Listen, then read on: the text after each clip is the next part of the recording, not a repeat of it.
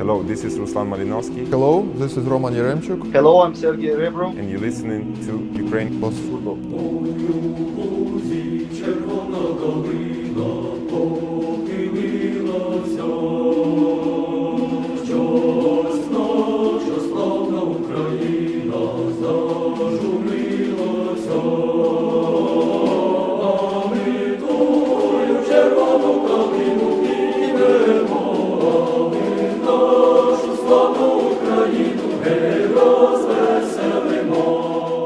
Welcome, one and all.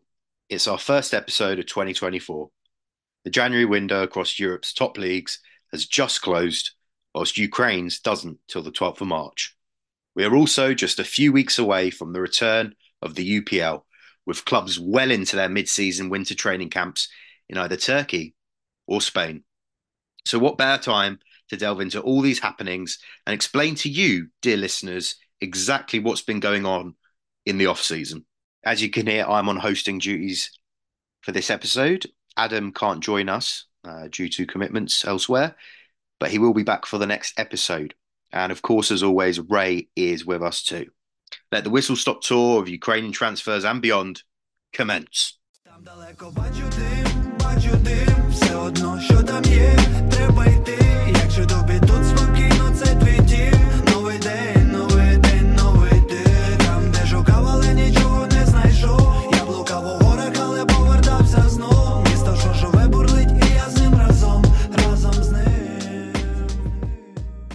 Joining us for this transfer window special is the CEO of Phenomen Sports, Yaroslav Kondratyuk, whose company provides legal and consultancy solutions for professional sportsmen. Their clients include Yuri Vanedub, Yehor Tverdlhib, and Andriy Ponedelnik, amongst others at Krivbas, Denis Balan and Yevgeny Shevchenko at Veres, Taras Moroz at Obolon, and many more across Ukrainian football. Welcome, Yaroslav. How are you? Thanks. Doing good. Hopefully you too. Hello all. Nice to meet you, and let's have a small talk. Absolutely. So before we get into our numerous topics, would you care to share with the listeners a little bit about yourself and your background? How long have you been working in football, Ukrainian football, and how did you get into the legal and consulting sphere?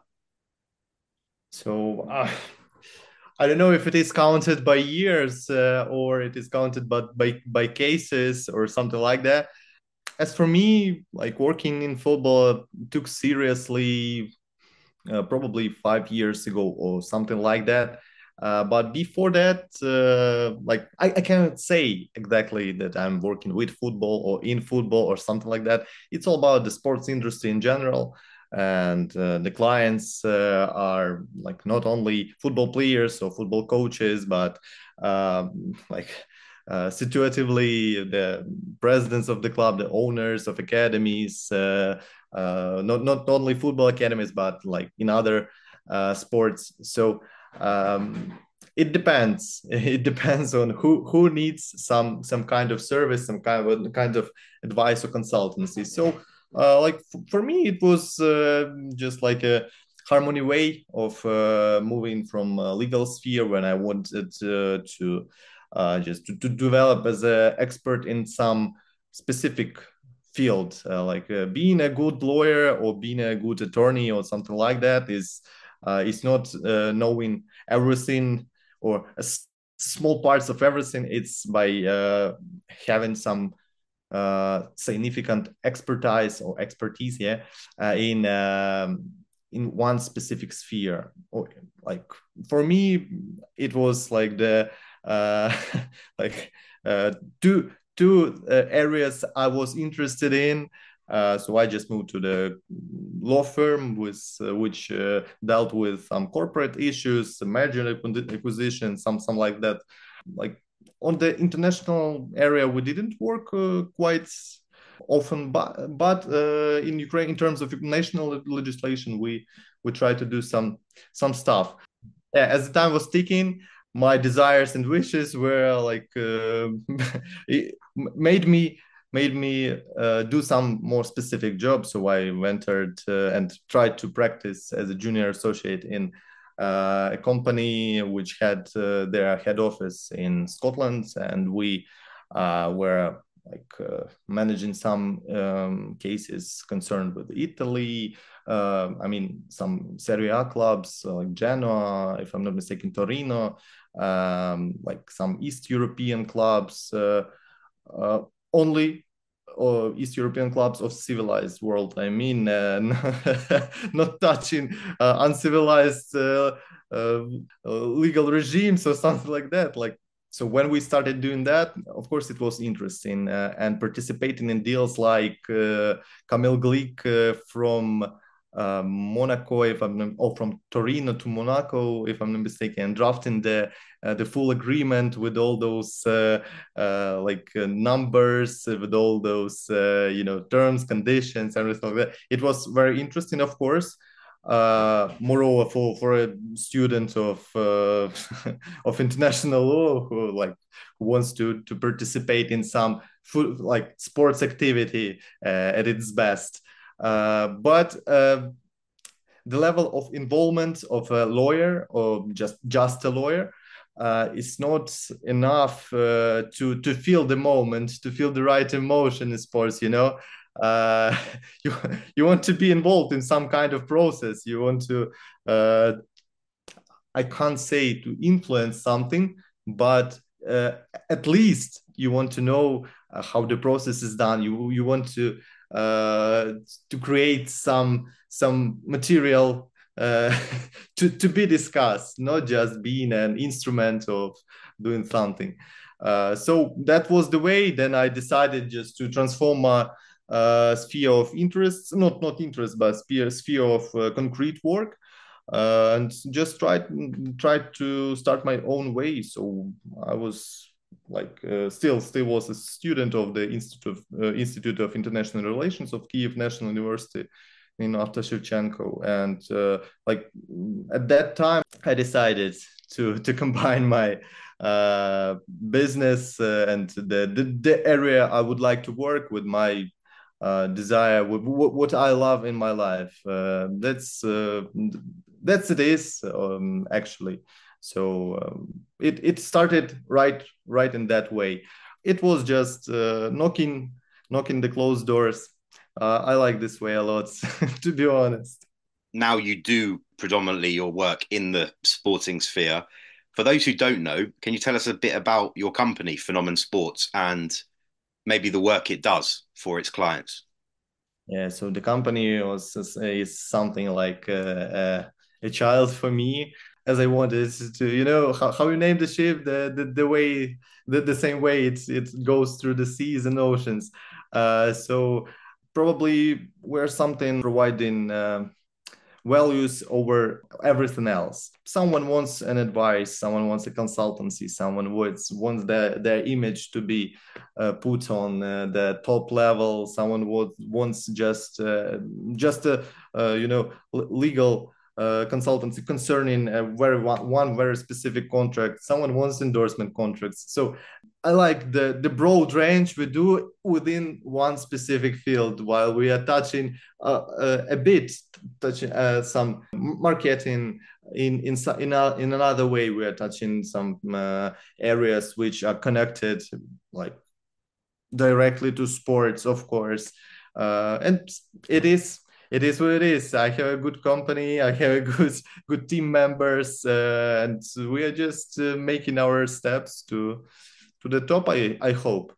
Of course, I've been following the work that you guys have been doing for a while on Instagram in particular. I know you've got a Telegram channel, and you've got a number of well-known clients, as we mentioned. Yuri Vernadorb, of course, who's currently the manager of the team that are top of the UPL, the Shock. And Phenomen Sports has seen a number of its clients move this transfer window so far. Probably the most notable, I would say, is Yaroslav. He made the move from Minai to Krivbas. It's been rumoured for at least 6 months. It was all over in the summer. There was loads of talk that he was going to move, but eventually, finally, it was completed, and now he's with the team in Spain, preparing for the second half of the season. Would you be able to maybe give our listeners a bit of an insight into what the process of doing a deal like that is. What does it entail, and how much involvement you have in that process of, completing it from, I guess, from the beginning to the end? Like, what's your specific role in the whole move? In one way or another, every step of the transfer of my client's transfer to clubs, in one way or another, it is followed by some specific work. To start with, of course, it's quite complicated process, including a number of actions from different parties. So, of course, if we are speaking about something as an example, Yegor transfer, he is a prospect, of course. And thanks to the season 22-23, everyone understood it, and most of the clubs in Ukraine mentioned him as one of, I can't say young because he's already 23 years old, but there are players which start playing quite late, and their peak is also later. So probably we'll see him in Champions League at 35, I guess. But it would be just the fact if he plays there is I guess enough. The process started from just a desire of a couple of clubs to sign him, and of course he wanted someone who could help him with some marketing, maybe image making issues, and of course as a result or right at the end the legal consulting which concerned directly his contract, the contract among clubs. That's not my competence, of course, like any football related services. So those are the issues of football or subjects of football, like clubs, players, like something like that. Probably intermediaries, agents, but they weren't involved in this case. So we just started working in our way. And I guess some some issues cannot be disclosed, of course, how it was happening, but everything was quite transparent. The one who wants the player the most, he takes him. The player is he just feels where he should go or he shouldn't go. As I know, I was not dealing with some offers which came to Menai office in summer 23. But there were some clubs from Poland and they were providing very good conditions, but it was his decision not to go anywhere from Ukraine, to stay here because his brother is currently at this time he is on the front line in I don't remember if I'm correct, and in Kharkiv region. So like it was just his decision to stay here. And then Minai was not they didn't want to sell him to another Ukrainian club for some amount, let's say. But in winter, they after poor performance their club had during the autumn period, they decided it is better to let him go. And when it comes to conditions between the clubs, of course, it cannot be disclosed. But the player is happy. Everyone's happy. What could be better? And if we speak about any other transfer and just stylistically how it happens, it's something like painting a picture, how to catch the player, how to catch his mind, how to make him go for higher or lower conditions, how to persuade your own president that this player worth more than any other on the market, why he is so good, what are the risks. Basically, in my head, the work of football clubs and football managers inside and outside the clubs is more about risk management rather than like sitting on the places, putting their fingers on. I like this, I like this, and I want just to to take this one and just to have the result with them. It's more like doing some homework with risks. Yaroslav, I have a question. Why do we know all these sums from the deals happening in Europe and in the world, and we never do in Ukraine? Just like you said, it shouldn't be disclosed, but is it special for our country or? I don't know if it is special enough. Like we have a specific market, of course. We do not have some crazy or not crazy amounts to be paid between our clubs, and within some specific cases, there is ambiguity of thoughts, I guess, but they decide not to tell nobody. In Europe, when your amounts are high enough to some other bets from other parties or other sides, other clubs, it is important for journalists, probably for some insiders, to be involved into that cases, to say we are selling, for example, I don't know, Sudakov for 150, and just making that car to run faster and faster. I guess that's the only reason. We do not have such competitive market over here. Probably in half year or year time, when Karpaty promote to the top division, when Police starts developing and starts putting their goals higher and higher, the competition may arise between a couple of clubs which will be able to to do really high bets financially. I mean, Okay, so just to clarify, when we talk about deals happening in Ukraine, players are moving for money, not for carpets, not for cars, not for apartments, flats, houses. Money, right? in some cases, money. In Okay. some cases, potential money. In some cases, I don't know. I didn't work at that time, but I've heard some players were sold between Metalist and Dnipro, old ones, without -1 or something like that. They were sold for plants, if I'm not mistaken, like something like that. Yeah, Wow. Okay, some kind of plants. Yeah, well, we get that it. was, it's like a piece of paper which with the use of only pen and, and signature, it was like, I'm giving you this player and you are having this plant. That's it.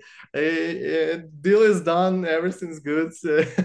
I don't know how to Okay. register it through the federation at that time. Yeah. Nice. All right.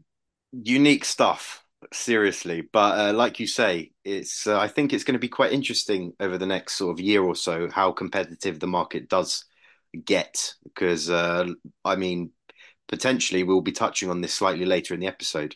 Uh, from next season, we're going to have maybe seven, eight teams that will all be challenging for Europe, and it will be maybe a bit difficult for maybe some of the clubs that don't make it, and how that will sort of go forward. But anyway, just before we move on to actually talking a bit about like club specific news and everything else related to that, I think it's quite interesting. Obviously, as you have mentioned, Yaroslav, that at the moment you work on sort of legal side of assistance to players, to clients, sort of marketing ways, making players, representing players in different fields. Obviously, if someone goes onto Transfermarkt, for example, they'll see, oh, Phenomen Sports is just an agency. How would you describe to anyone else why you're not just a standard agency per se? Because as you mentioned, you do lots and lots of different things. And why No, don't you like that term for yourself? I think is quite an interesting one. no, The term agent, you know how it sounds in your ears, I guess, and ears of lots of fans, lots of football involved persons. At the first, at the first stage for me, the Institute of Reputation, you know.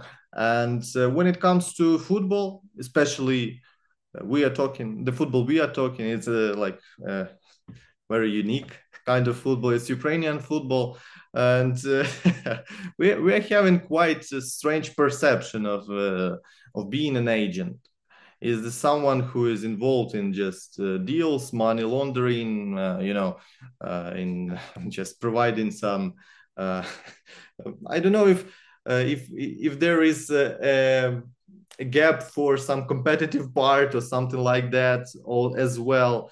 Being an agent in Ukraine is not cannot be considered as being a respective, reputable person. You know, in my opinion, that's what the perception I had when I tried to position myself in the industry. I never had an idea of competing with other agents or competing like I'm just going with my small shop to another bucket of shops and we're starting a market. First of all, there is no market. First of all, and second of all, we have only one supermarket where everyone can buy everything. You know, not even Yeah. buy, not buy, take. Following up on what you just mentioned there, especially with your legal background, and I'm sure that you know the market, or not even the market, the supermarket very well because of your years in the industry and in Ukrainian football. How have the recent changes in legal rules relating to new FIFA directives where agents have to take special tests to be licensed by FIFA? How has that impacted the Ukrainian football landscape? What's has it had any impact at all, or how has it changed anything?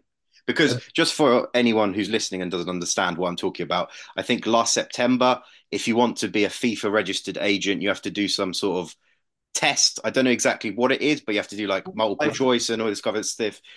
And if you pass that test, you're an official agent, and then you can do obviously deals as an agent between clubs all around the world. But what's your take on all those changes, Yaroslav?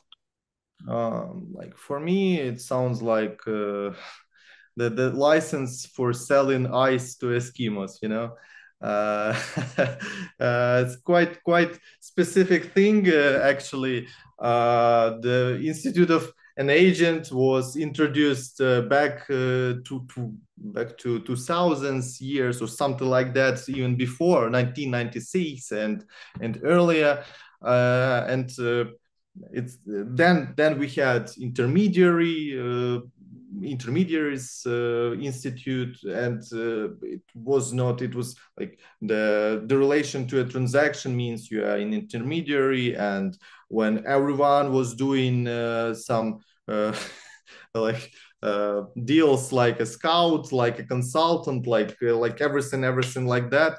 I'm not talking only about Ukraine. I'm talking globally. It's just a fact. The FIFA tries to be some kind of an enforcer, a police or FBI. I don't know, but they're trying to put all those regulations not with an objective of creating an equal and correct way of competition, of acting of all the civilized members who are going to do civilized things. Rather, they are just making some steps which will allow those who are receiving to make them still receive using a group of lawyers, a group of fake agents, or some, how it related agents, let's say, or connected, how it is already introduced in the new football agents regulations. In my opinion, the more you try to regulate any specific area, the more how to say, tension inside you have, the more like people who would argue you have, and that's what we are actually having. If I'm not mistaken, and I guess I'm not mistaken, top five countries which have top five leagues. I mean, Germany, France, England, Spain, Italy.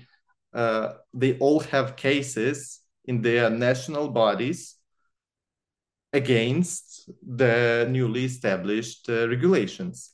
And what it came from the Germany case, which was filed in Dortmund court. I don't remember which concrete, but Dortmund court. They just made FIFA like suspend their regulations until the European Court of Justice decides whether they are doing okay work for the industry, where they are like establishing good faith for the competition inside the area, or it is quite a specific thing, you know. So they are making some process which is clearly, it's very beautiful to put as many points as you have and say we regulate salary or fee cap.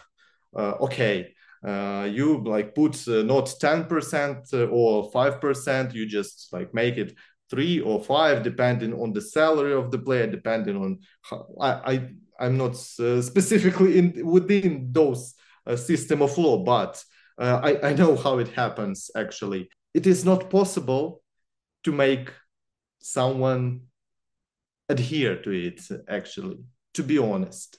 How it is not possible to put some competitive laws inside the arbitration process, you know. We've seen a lot of reports having like that arbiter was like doing correct because of like Article 1.1. At the same time, according to Article 2.2, he is not correct. He is not doing correct thing. So that's the conflict of laws we have, and FIFA is not a governmental organization at all. It cannot make those Italian, English, all other clubs. And also, if I'm not mistaken, even in Switzerland, there was a case, and you know, the Court of Arbitration for Sports is in Lausanne, Switzerland. So it's very interesting how the things will be done. What will be the acting structure of those football football agents or intermediaries back again, or maybe in 5 years we have another term, I don't know, like football involved body, or how it's football businessman. I don't know how it's gonna work. Yeah, so essentially right now that test, if you complete it under UEFA jurisdiction, you're officially an agent or intermediary. But if you don't have it, you're not allowed to call yourself that, right? Is that essentially it? The exam is concerns to the FIFA jurisdiction, and it comprises of 15 questions, 75%, I mean 12 of which should be answered correctly.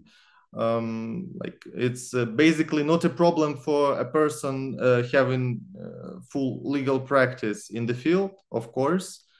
At the same time, the structure of enforcement being after you are a subject of football, after you are subject to the code of ethics, and within some specific jurisdictions, I'd say that may be an instrument of influence. We know some cases when agent cannot say something in public because he will be punished, or some kind of duties will be imposed on him, or it's like we cannot just with only our will go and become subjects of such legal relations, if we of course know how to do it correctly.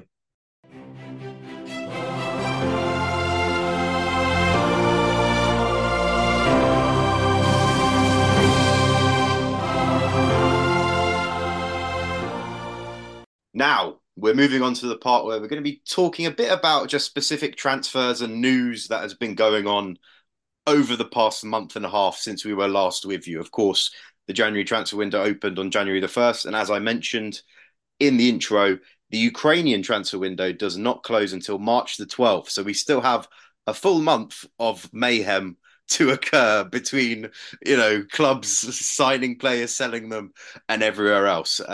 However, I feel that a lot of other big European leagues, anyway, will be closing their markets either very soon or have already. So obviously the top five, Belgium and everything else is certainly going to be closing within the next few days or something like that. So keep that in mind too.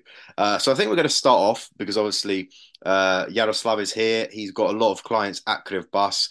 I'm just going to give it to Ray first to tell us a bit about what Krivbas have been up to during the winter period. They signed two players, just a boring registration period for them. And I guess they should have a plan. And I know they have a plan. We can just look at the table. Krubas, probably someone will say, as you, Andrew, said, it's shocking. For me, it's just how the president planned it, actually. No, I'm talking about the president of the club. Sure, of course. He has all his bricks in place. But the owner of Krivbas is Konstantin Karamanets, and he has his own mining business in Kryvyi Rih. His business is developing with a good tempo, and the same as club. He had the ambition, he had the will, and he had something in his mind while he was just owning another club in Kryvyi Rih. And I guess everything goes just according to his plan. Fully clear investments, fully clear, as business, the same as the club. That's how it should work in Ukrainian reality right now at this time. And when it comes to their result, of course, we cannot underestimate the factor of their head coach.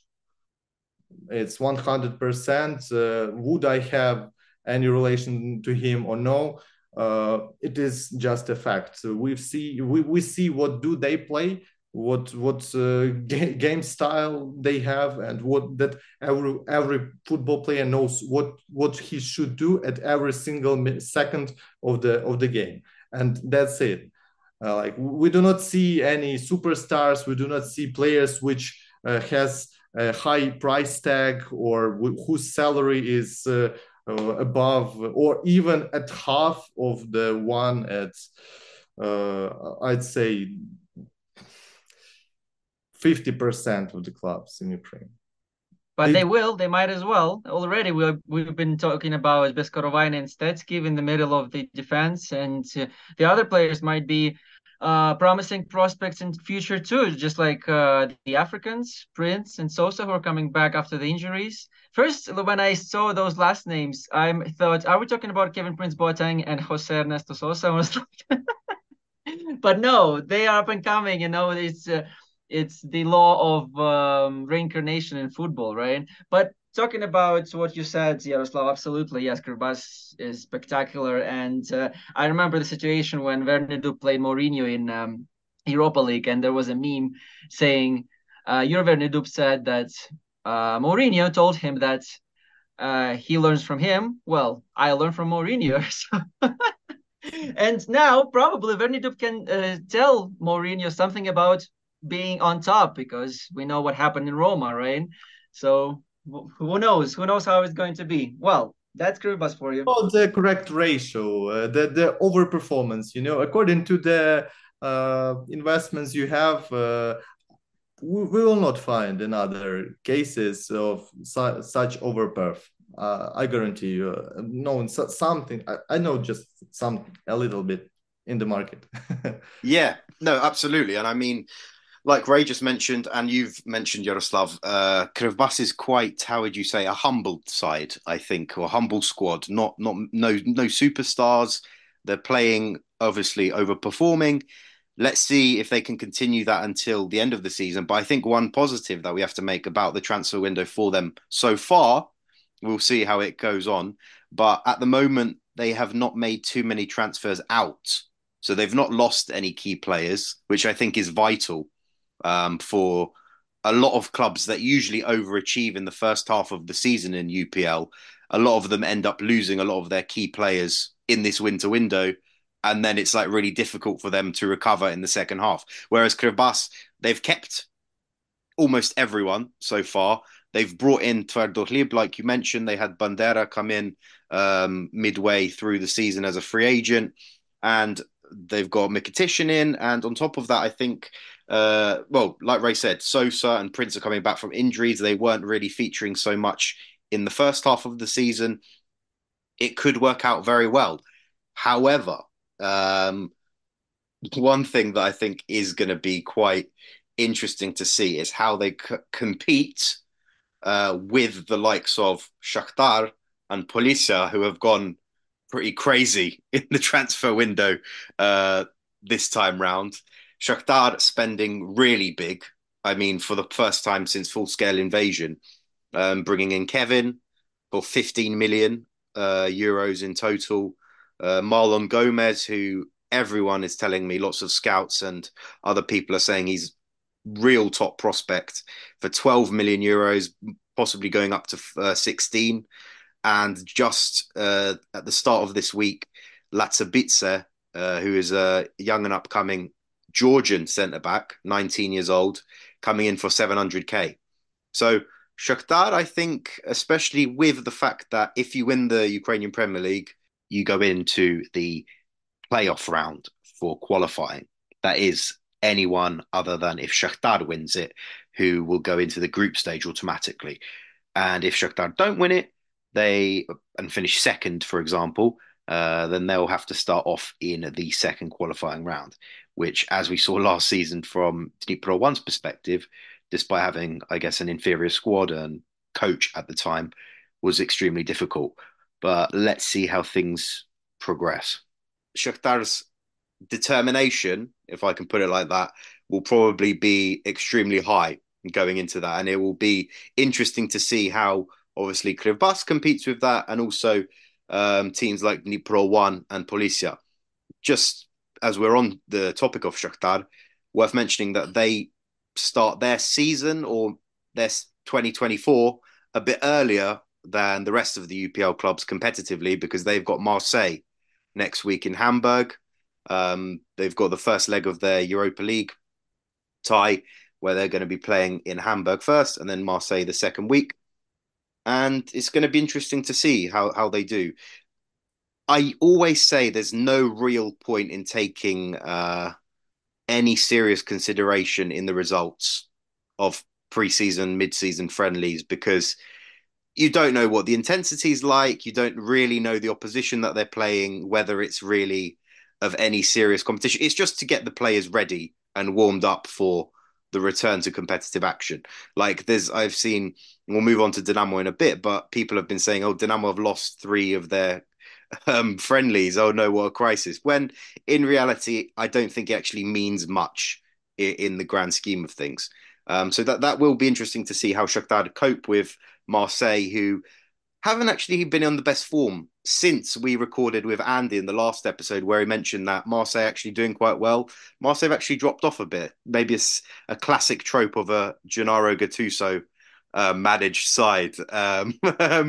But he's a great tactician. He's a great tactician. Yeah, but maybe he's having a few issues elsewhere. And one other person I want to talk about in Shakhtar from a transfer perspective, he's not a incoming transfer, but he's a promoted player from the under-19s. And that's this guy called Viktor Tsukhanov, not Viktor Tsahankov or his brother or some kind of football manager regen. This guy is he's just turned 18. He's just turned 18. And he's been scoring a few goals in the pre-season. He's been used quite a lot by Marino Pusic, and it looks like he's going to be counting on him going on in the second half of this season because he impressed in the youth league in the first half of the campaign. And he looks to be quick. He looks very small though, and he looks like he could be, 13, 14. He's quite young. But, the more that he plays, hopefully he can maybe build some muscle and that kind of thing. And it just seems like we're coming up to the bit where Shakhtar are already focusing on the next Project Mudryk, even before they've completed Project Sudakov from the sale. So, this guy's coming up. He's going to be the next big thing. Let's see where it goes. And I feel that this is quite a good parallel to draw to Sudakov.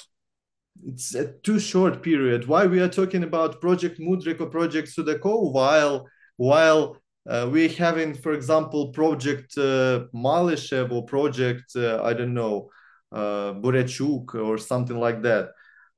It's too early to say something about him until he even makes his professional debut at all. It's my opinion, not saying he doesn't cost something or costs more than Sudakov or Mudryk. We just have to wait, I guess, just before making any judgment on him, because every single word in journalist world, when someone copy pastes the information, transmits it, it makes a huge pressure for probably super talented guy, but he needs to be calm and not despair to any, you're okay, you're all right, that's your level, you stop, it's enough. New Mudryk, new Sudakov, go forward, doing well. 150 plus 150 million price tag, that's it, yeah. And that's the problem, I guess. It's like just my vision in that relation. As for starting point, of course, interesting guy. Yeah, absolutely. I mean, he is in the Europa League squad, so who knows? Let's see how it goes over the next few weeks and what his involvement will be there. Moving on to Sudakov, because I guess that is the headline of this transfer window so far. Nothing actually happened, really, but some interesting, I guess, progress has taken place. So, Sudakov, I'm not sure if we mentioned it in the last episode or maybe we sort of brushed over it, but that he has recently signed with a ProStar, obviously the biggest Ukrainian agency. So he's got a new agent. He's also got a new marketing partner.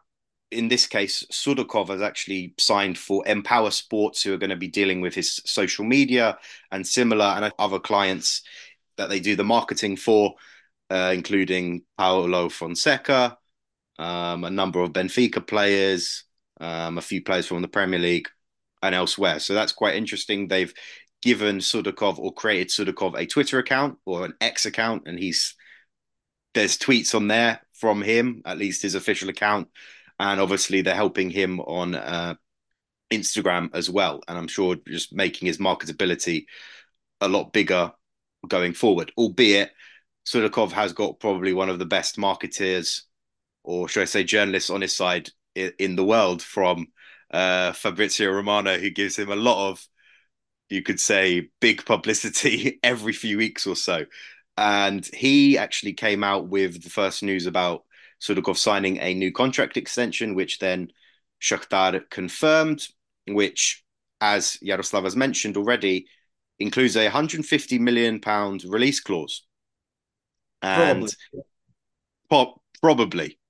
Well, that's what Serhii Palkin's CEO mentioned. However, this is news that is debated by Viktor Vatsko, who said himself that there actually is no release clause written in the new contract, according to his WhatsApp sources. So I think that's one to make your own mind up regarding that.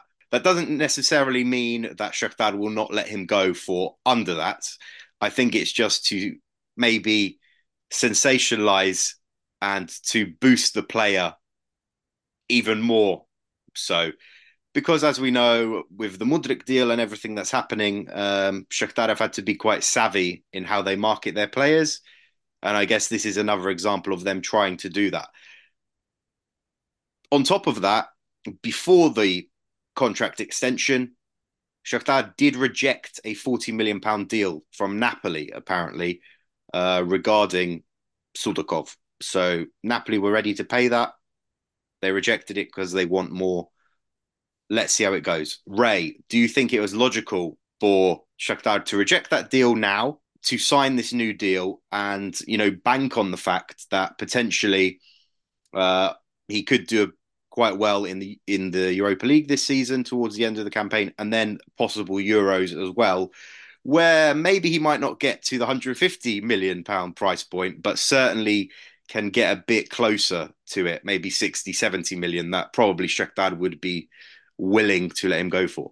Right, but they can also include another player in the deal, and if after Euros, let's speculate, they agree to 70 millions, they can include a player in the deal. And looking at Shakhtar transfer policy, it might be Khvicha Kvaratskhelia by that time, because so why not? And yeah, I mean, we're not at the same point when we let go of players any way we can. We're not letting people go to Portugal, to Belgium, or anywhere to make money. They just go themselves. They just leave Ukraine to play for European clubs. And these days, clubs like Shakhtar, they don't have to do that. They don't have to agree to everything, especially when Napoli's only just came back to the top of Serie A. So they are not a stable club in terms of results. Obviously, they reached the semifinals of Champions League, and now they are, changing managers and all that. So that's a good choice. But again, Shakhtar can be in the driving seat for this one. It's another example of growing interest in Ukrainian players from clubs that are abroad. Of course, you don't have any clients that are abroad per se at the moment, Yaroslav, but do you see that this is a growing trend now, that players are moving to these top 5 leagues, to Portugal, to Belgium, like we say, less because now that this Ukrainian golden cage no longer really exists, does it? Because of, you could say, maybe the war has not helped. It's inadvertently allowed these players to maybe go elsewhere because Ukrainian clubs have less pulling power, if that makes sense. Do you think? For me, the trend-setting issue, is that Ukrainians and Ukrainian armed forces actually trendsetters within the world globally. I mean, within all industries and areas of civilized world, Ukraine became an active actor. And if you ask anyone what they do know about Ukraine, they will say at least something now. Not like it was 20 years ago, like it's a side of another country. For me, it's just a normal process, nothing artificial in that. Like in some transfers, of course, it is artificial process, in my opinion, as well as price tags, as well as interest, as well as some theoretical options, offers they have or didn't receive, I don't know. But basically, if we speak about Ukrainians, we are trendsetting the industry, not any industry. And when it comes to sport, of course, everyone would like to, probably is not a popular opinion, especially in Europe, that football is a part of politics. Yeah, but for me, it is a significant part. Football is sports number one in the world. It's it drives it guides so much people that none other sports or activity would engage. So for me, it is a matter of fact. And at the time when we are a war-torn country, when we have our heroes sacrificing their lives just for the lives of others, for the freedom and independence, it's the normal thing that we have some people which would try to say Ukrainians are okay, which will look at Ukrainian players with a more like a bit more attention, for example. So for me, it's just a normal thing. Moreover, millions of our people are now abroad, so it's also a political thing. In some way, for just for me, I'm not intending for more. Yeah, yeah, no, I agree with that. Like, I mean, not just refugees or even migrants, but Yes. also, I think good examples that help Ukrainian players be wanted by top European clubs now is good examples like we see Zinchenko, Mykolenko playing well. So other clubs will be like, oh, this is an interesting market to look into because they are performing.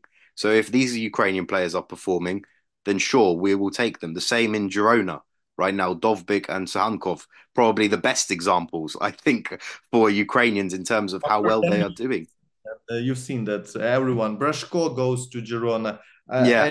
And I hope that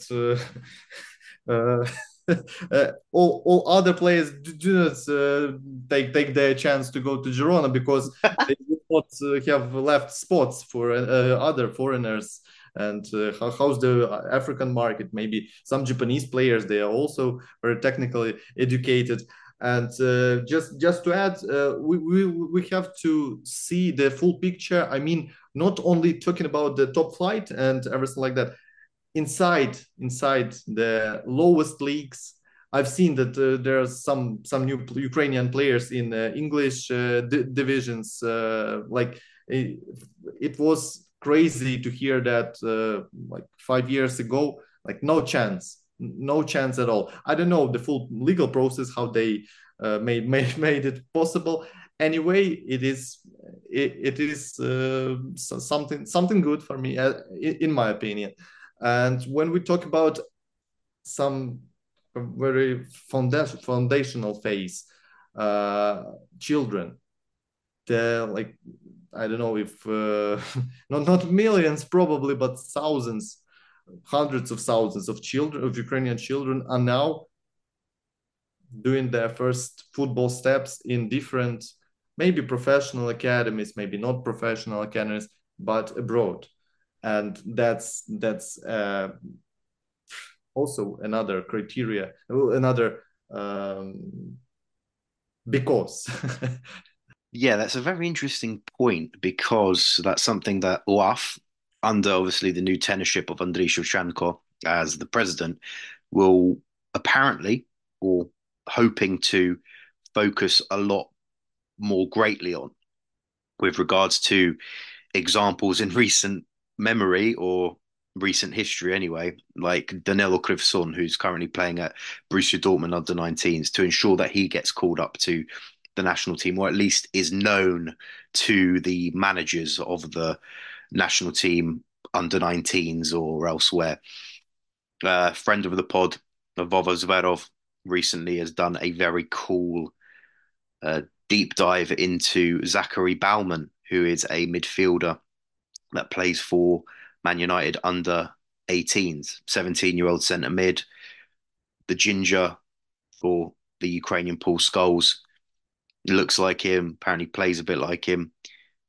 Will be interesting to see him, having been born in the UK with Ukrainian family from Kolomea, whether he will end up being able to represent Ukraine, obviously, and think of all the other thousands, hundreds of thousands of Ukrainian kids that are now potentially have a chance of playing for some of those European academies. Of course, it means that maybe the likes of Shakhtar, Dynamo, and elsewhere might not have the full talent pool that they used to have, but I guess it diversifies that, and hopefully in the next 5, 10 years, it will drastically improve, obviously, Zbirna's quality.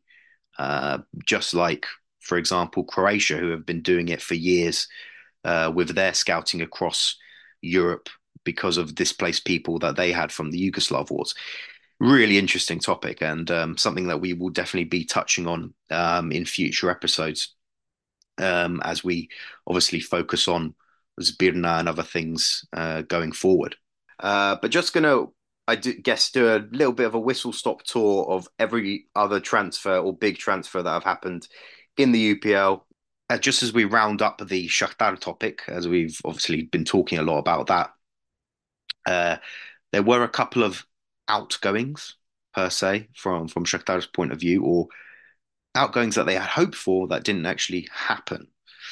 Oleksiy Kashchuk, obviously a big star at last year's under-21 Euros, really, really wanted to move away. He's currently been training with the under-17s. Tato Takea reporting, saying that he really wanted or was dead set on a move to a top 5 league. And as a result of that, he had to reject offers from the likes of Basel, Hajduk, who apparently were offering some good money for him, and some other clubs that were not in the top 5 leagues. And then came deadline day, and Shakhtar, Tato Takea reporting that Mallorca came in for Kashchuk. There were talks. They were offering some good money for the player. Sadly, as a result, they pulled out at the end, accordingly to unknown, confirmed, unverified the reasons. Apparently, the 2 reasons are that Shakhtar wanted more money at the last minute or something like that. And then the other option also is that intermediaries were involved, and that potentially had an influence on why Mallorca didn't want to go through the deal.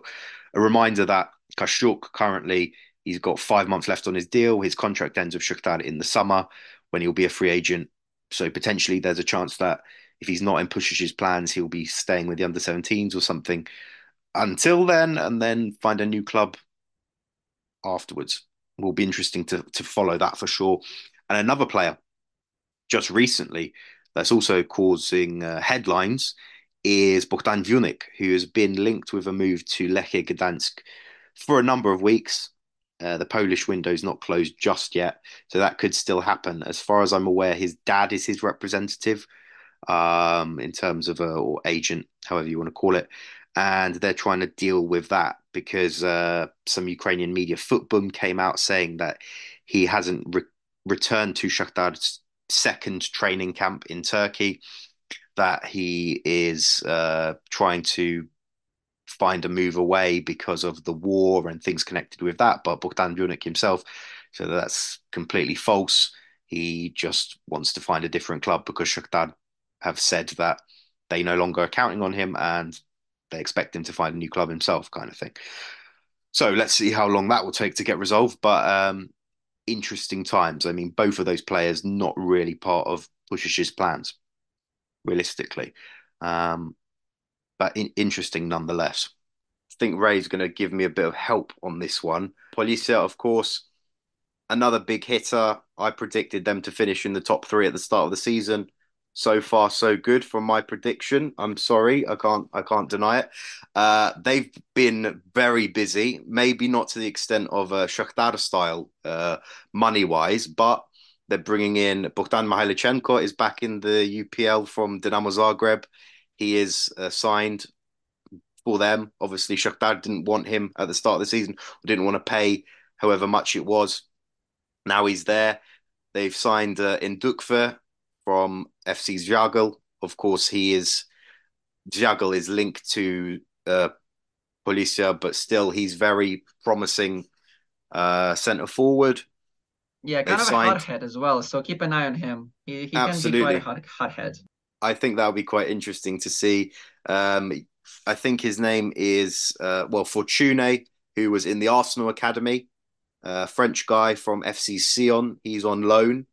That guy will be interesting to see, especially with, I guess, Benny Makuana doing so well in the first half of the season. Can someone else who's got a French background around them, can they sort of perform too? And just very recently, Thales Costa, centre mid from Sao Paulo, has arrived. So they look good, and I'm sure that they have still got a few other signings to come in before the end of the window because Butkevich seems to be quite a ambitious guy, and he is not afraid to open his wallet. That's for sure.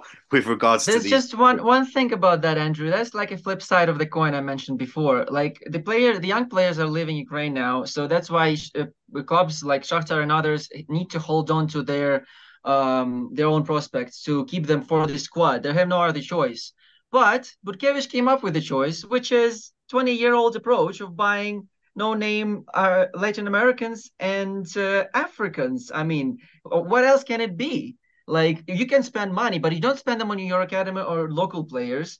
You don't get even, I don't know, foreign Ukrainian players back, like Mikhailichenko. Well, they did, but that's only one, right? We have more, but no one cares. It's like with our guy playing in Borussia and Man United, the youth coaches don't see them. They just better buy cheap Brazilian and other players from abroad, from across the ocean. I don't have any problem with that, but we've been through that already. So I don't think it's a good investment enough. oh, I know what you mean, but I think the main point at the moment is Policia want to get there quickly. I think they want to get to the Champions League or the Europa League as soon as possible, and then try and develop from there. Like I mentioned, he in an episode a few months ago, he went to obviously Inter Miami to see what was going on there, and then built a whole new training base based on Inter Miami's base in the middle of the forest in Zhytomyr. I think that they have got quite a good youth academy going on, or at least they've got some players coming through. So let's see how they develop. I mean, and some of the young players that they have bought recently, obviously Nazarenko is not really a prospect, but at least he's a young Ukrainian player. They got Smolyakov as a fullback. Let's see how he sort of develops going forward. It will be interesting to see. For me, I feel that at the moment, this is the kind of phase where, like Man City are, when they started buying some of the mediocre When did talent at the when start of Dynamo the beat them?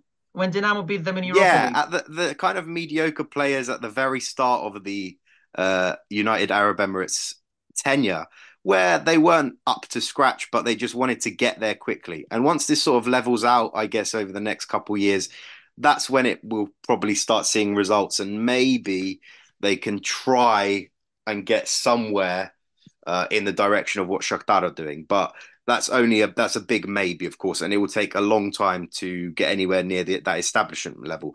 But very interesting nonetheless. And one final thing, Vladislav Vakula has left Policia, and as per Tato Care and even our own sources, he's currently training with Menai. So fingers crossed he can get another chance there in what will obviously be a difficult situation for a footballing perspective because they're trying to save themselves from relegation. Uh, just whilst we're on the topic of Menai, they've signed a few players, re-signed Nemchaninov and Bandura after letting them go at the start of December. They've actually re-signed, and then they're bringing in a whole load of players from in and around Uzhhorod and some of the lower leagues. So just recently they got in Vasil Vashkeba, Pavlo Teshchuk, uh, Serhiy Kornichuk, Ivan Matushenko. So I'm sure that there will be a number of other players that will be joining before the end of the window. But it looks like, squad-wise, that they're probably preparing for Pershalicha already. Spot on with Manchester City. Police had their own Balotelli. Yeah, there you go. We're going to the next stages now. But that's where it's at. And I guess another surprise player that, or a surprise club, should I say, that has caught me off guard anyway this window is LNZ. These guys are coming in with some historic transfers for their club. Obviously, quite a young club, but they've brought in their first ever foreign players. And I mean, by not just one or two, but I think five now they've got in there. Uh, they're going for some interesting talents to say the least. An Israeli former under 21 international, Arad Bar, two Kosovo players from the Kosovo League. The top scorer in last year's Estonia Premier League. They've brought in Kucherenko from FC Dila as a goalkeeper, Kaplienko, who was playing at Dnipro 1 last season and for the first half of this campaign, a Brazilian. They've got Hoblenko from Krivbas permanently now. These guys are, they're not messing about. They seem to be. I think they won't have enough to break into the top five, in my opinion, this season for sure. But they're trying to do something, and it's, I'm quite surprised that they're sort of splashing this cash because it's not even little bits. Like Arad Bar cost 250k, and I know that that's like undisclosed, as Yaroslav was saying earlier. But it's interesting to see that these new players are coming in Ukrainian football. Like Karpata coming back next year, it's going to be super competitive. And I've not even mentioned Metalist 925. The White Bit Revolution is well underway. Skripnik's in, confirmed. Yurchenko is following him again. He's just that little, that little like guy on the string is just following him to yet another club. Let's see if he can, make that diamond that he loves in the middle of midfield with him. And Dennis Harmash with one of the most iconic unveiling videos in recent time in Ukrainian football, where he was sat in a McDonald's saying, yeah, I'm ready to sign for Metalist, just 2 weeks before when he denied to a Ukrainian journalist that he was signing for Metalist 1925, saying he was eating a Big Mac in McDonald's in Croatia somewhere. So it's all great to see that there are these clubs, that these new era clubs that are trying to make a name for themselves. And I don't know what your thoughts are, Yaroslav. Do you think that these projects, those three that I've just mentioned, Policia, Elenzer, and Metalist 925, do you think that they have got futures, or this is going to be long term, or what's your take? I think let's separate them one from another. And when we start speaking of Policia, of course, we speak of a club which has person number one, their owner, president, Gennady Butkevich, and his ambitions are like world class, actually. And we should mention that they are also building an academy. They are having some projects concerning youth football and all the academic structure. And as we mentioned, Sviagel is some kind of a part of that structure for the future. It's not just just a moment desire just to take one club and give them money, or not money, I just help and look after it. Like, I'm interested. How do they play? I think that Ndukwe will, by the way, he will play the rest of the season at Zviagel on loan from Policia. And I guess they will take some more young players from Ukrainian under-19 league. So they are also developing their prospects, not just taking the top and concerning their transfers, their new transfers, I guess. As for Brazilian, I've heard very good references on him. He performed well in South America. He has good marks of the scouting personnel which analyzed him, and I guess what we've seen at the training camp,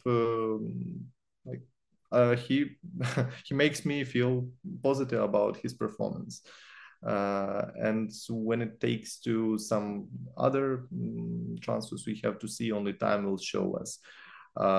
So Policia, they have an ambition, they have their objective, and I know that they will come to it late or soon. I don't know when, but probably they will, because their management, their owner, just want it. We'll see what will happen, what changes will bring us the next season. Probably, I don't know if this season is actual for them to qualify to the European competitions, as I don't know. It has to be analyzed by them or by the UEFA if their criteria on ownership is within the 3 years to comply with availability of playing in the European competitions. So it's an important thing. You have to know prior to put in high goals. Just where are we going? We are going to the top. Why? I don't know why, but samurai doesn't have an objective. The only way. Yeah. When we speak about LNZ or LNZ, how we pronounce it here, just a model structure of transfer manager, or I don't know. If someone asks, if the president asks an average guy in the market who is a sporting director or transfer manager, or name it how you want it, which foreign players are we taking?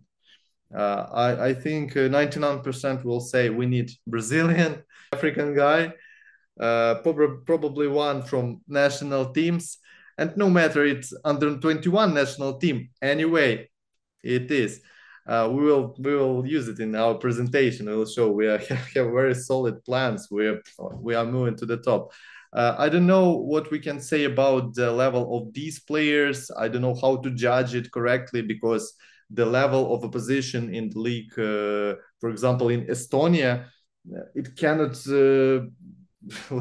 it cannot be connected to something we have here in Ukraine. That's why it's hard to say now. But of course, I will be happy if there will be more clients like this. That reminds me of 2003 Warsaw approach, where they were battling relegation, and their squad was filled with Balkan players. So that struck me immediately when I saw who LNZ signed. And don't be fooled by the marketing, Yaroslav. Yaroslav, you mentioned that marketing is really important in transfers, and LNZ did just that. They presented them, they blew our minds with the presentations, with the videos, with the fact that these are the few first foreigners in the history. But behind that curtain, there's nothing more than Warsaw 2003. And that's why I'm going to be brave enough to predict that they're not going to make it into top 8. And just to be sure for them, make sure they don't pay for their next transfer with their own plant. Because LNZ is based on Lebedynsky Nasyennowy Zavod, Lebedin seed plants. As for marketing, yeah, I want to argue because their form is on a top level. I mean, the form, what they do actually, but I'm speaking of substance, of what we are having.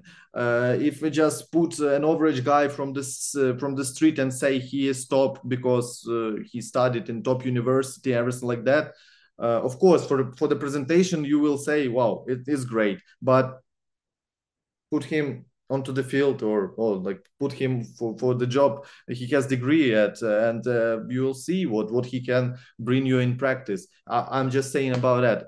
Marketing top, the club approach top.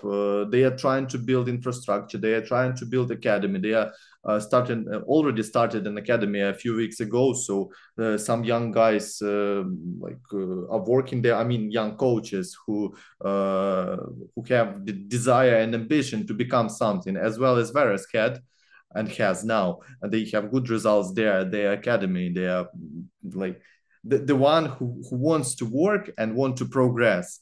He will always do it. So Anze is trying quite hard. I guess they will succeed. Not this season, not even top 10. 99.9%. That's my bet. But yeah, so obviously we've got a few clubs that have been very active in the transfer market. Look really interesting. Let's see how their second half of the season goes. We'll be previewing the actual nitty gritty of everything that's going on with the UPL's return in the next couple of weeks once we get a bit closer to its actual return.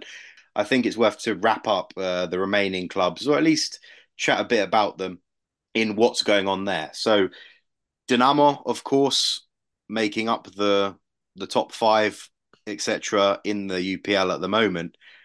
They've not had any luck yet. Obviously, they've de facto signed Braharu from Chornomorets. However, the conversation about him actually coming before the end of the season seems unlikely at the moment because of legal things, paying compensation, and everything that's related to that. So, as far as everyone's aware, that is going to happen, but most likely in the summer he will move. Elsewhere, Dinamo have been very heavily looking for a centre back because we've seen the issues they've got in defence. In the first half of the season, they really needed one, but sadly, they've not been able to get one yet. I think they've been most recently linked with a guy called Brian Ceballos, who is a Colombian guy who's on loan at a Colombian club from Fortaleza, and Fortaleza is a Brazilian club. And essentially, the whole process would be for Dinamo to somehow get that loan ended early, 6 months early. Then he'd have to return to Fortaleza, and then he'd have to go to Dinamo. So it's all quite a complicated process, and it seems that that actually might be a problem in it actually happening, through a legal process, through a financial process, because obviously the Colombian side will be losing a key player that they've signed on loan, and I think they've ended up having to pay in some respect. So that's probably going to be difficult. I know they've got other players highlighted on their short list, on their long lists. Let's see if any of that's going to come through, because one of the main issues is how hard or how easy is it to attract foreigners to Ukraine during the war. I know Ihor Surkis, the Dynamo president, has used that as an excuse for a lot of players not coming to Dynamo, saying they don't want to come because of the war. But then you look at the clubs that we've just been speaking about attracting loads of foreign talent. So I guess it's you have to strike a balance on how you do that, because Dinamo have been one of the few clubs that after the start of the full-scale invasion, they have signed players and then been bitten on their arse, essentially, when they've left. So you've got Justin Lonvik came after the full-scale war started. He played there for a bit and then he left because he was too scared. And literally just in a recent interview, he just said, it was too scary for me. I didn't want to risk my life anymore. And now he's on loan at Fortuna Sittard. And that's what they've had to deal with. And I guess that's what they don't want to be struck with again. So let's see how that goes in the second half of the season. We've still got a month to go, whether Dinamo can bring someone in. At the moment in their mid-season camps, they're playing like an 18-year-old centre-back back there. And like I mentioned, the results aren't great. Let's not look into that too deeply, but you never know how much of a representation that is of things to come. Elsewhere, Zoria, we mentioned how poor they were in the first half of the season and how difficult they've been finding goal scoring. Of course, they've made a couple of signings. They've got Mata Dai. Remember, if you don't remember him from the Olympic Donetsk days, he is currently on trial with the club, the Senegalese centre forward who used to be at Juventus. He's currently on trial there.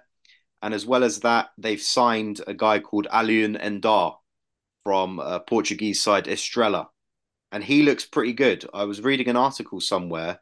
I can't remember exactly where, but someone said that he is the closest player to Artem Dovbyk stylistically. So it'll be interesting to see how many goals he can score. It's just a shame that he has both of them, or if they sign Matuidi because he's on trial. But it's just a shame that Endar has come now, or Endur, he has come now because they really needed him in the Conference League. And now they're out of the Conference League. It's just really fighting for survival, because I think that Zoria are probably too far down now to make any European places realistically. And especially when you look at the problems they've got with some of their other players that have got 6 months left on their contract and have been frozen out of the team. Essentially, Danil Alifirenko, he has been sent to train with the under-19s.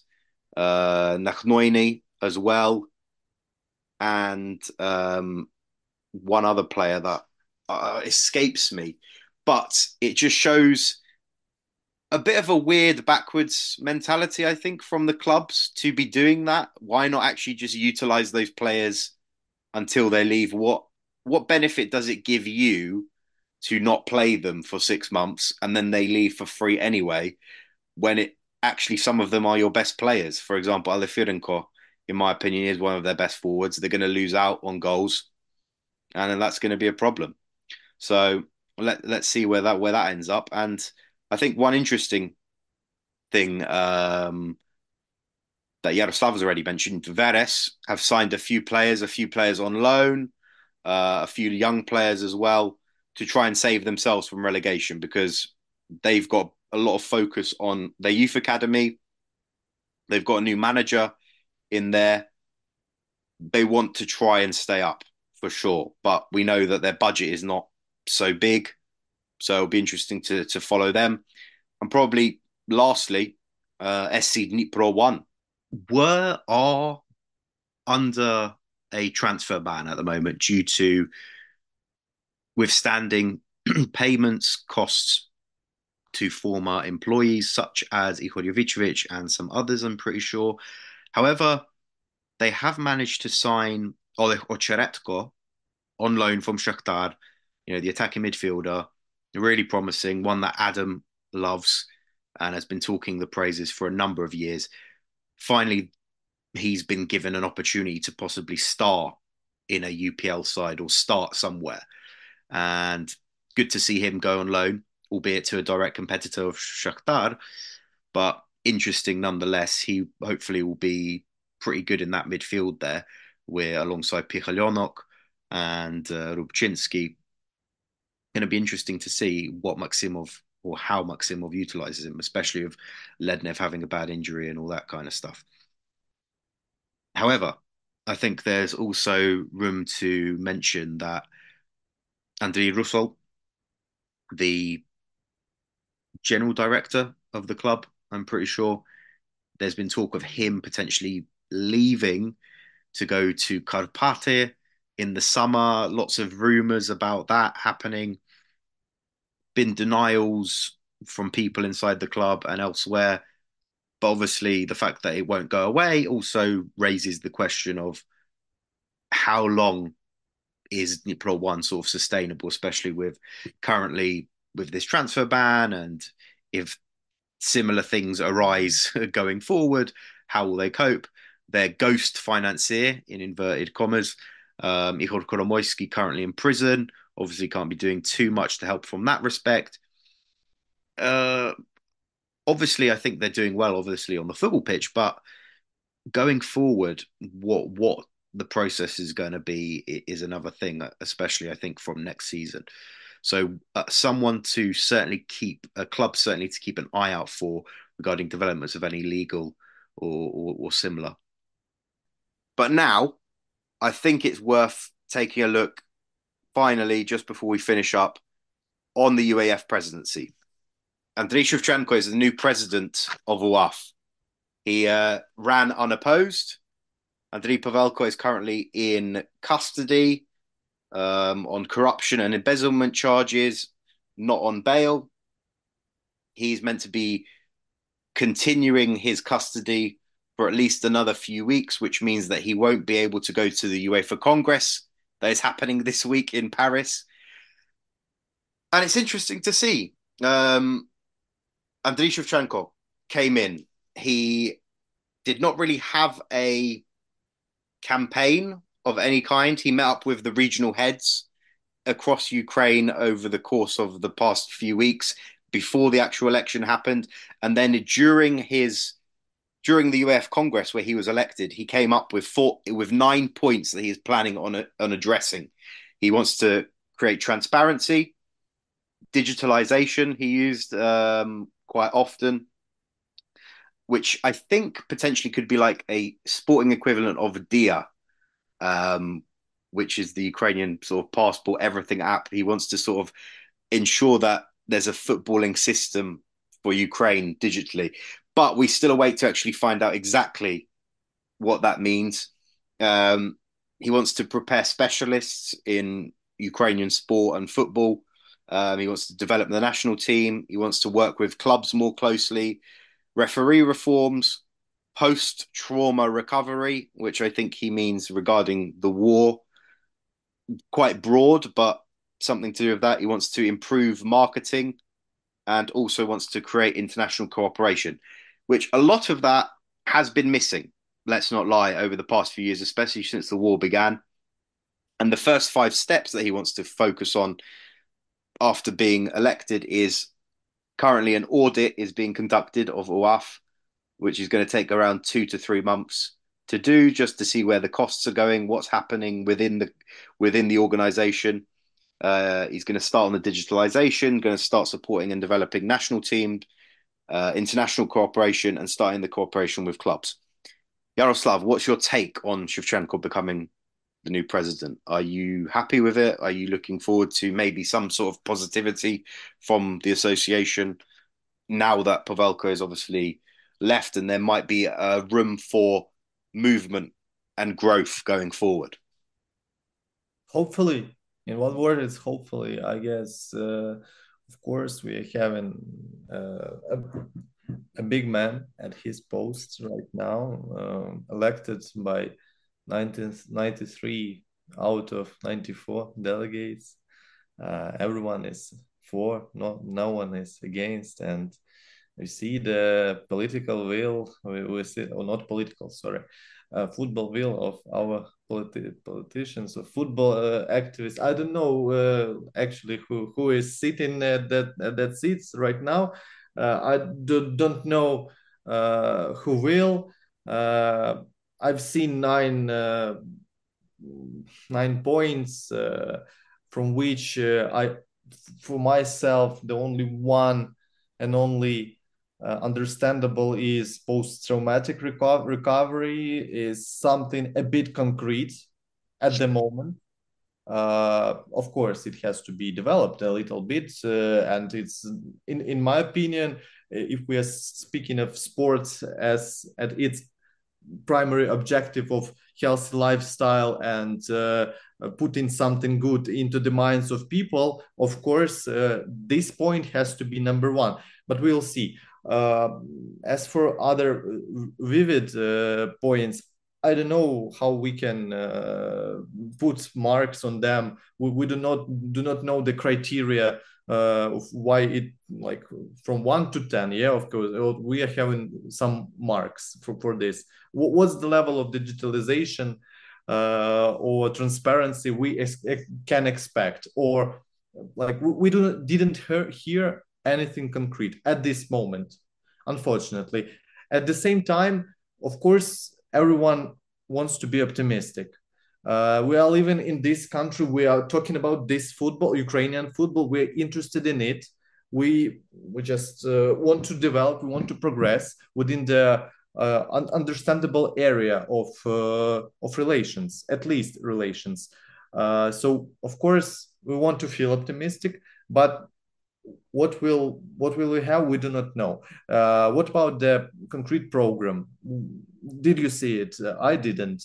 What about the concrete team or description of every team member? What about the executive committee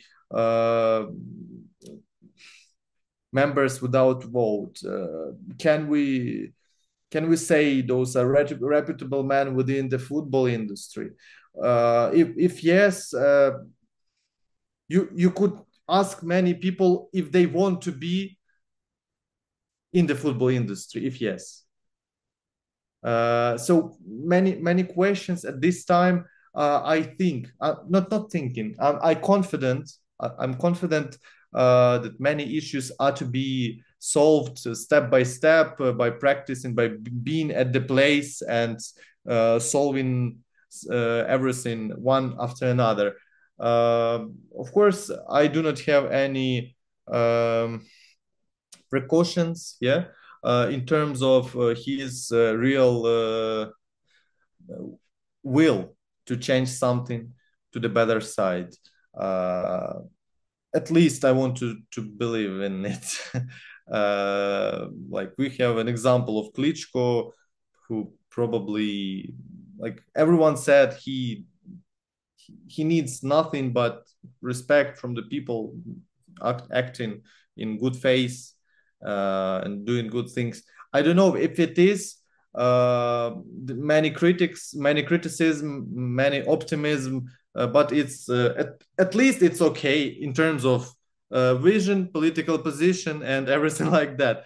If we have the same from the ambassador of United 24 platform, Andriy Shevchenko, having full power and help, assistance from all the interested and probably not interested bodies, governmental, non-governmental people, everyone.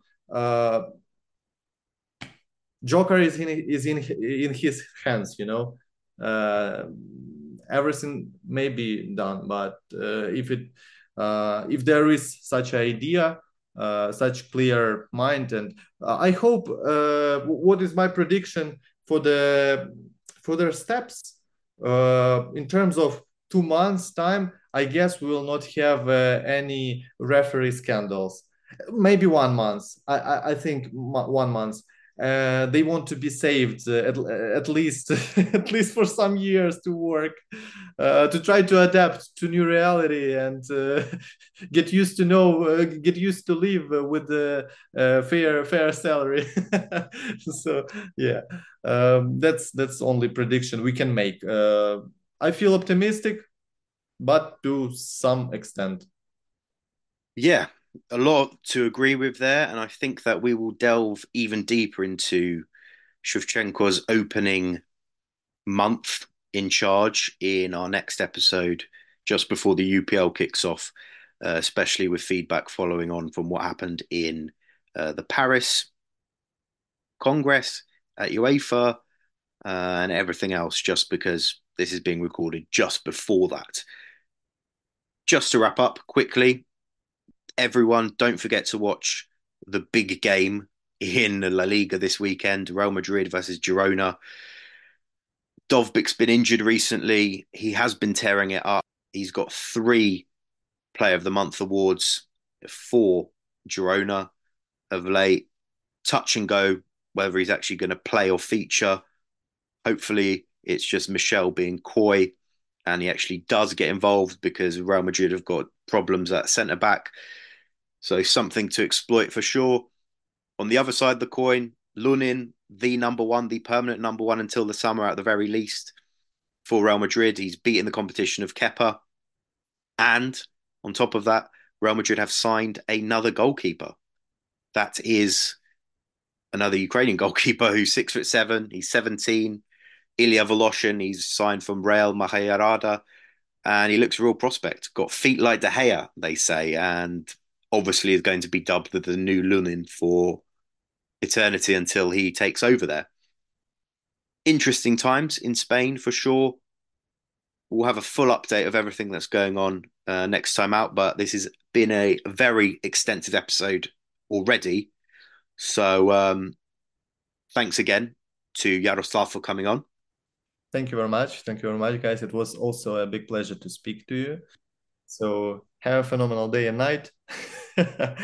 Absolutely. Yep. Thanks for everyone listening. Stay safe. Take care. Goodbye for now.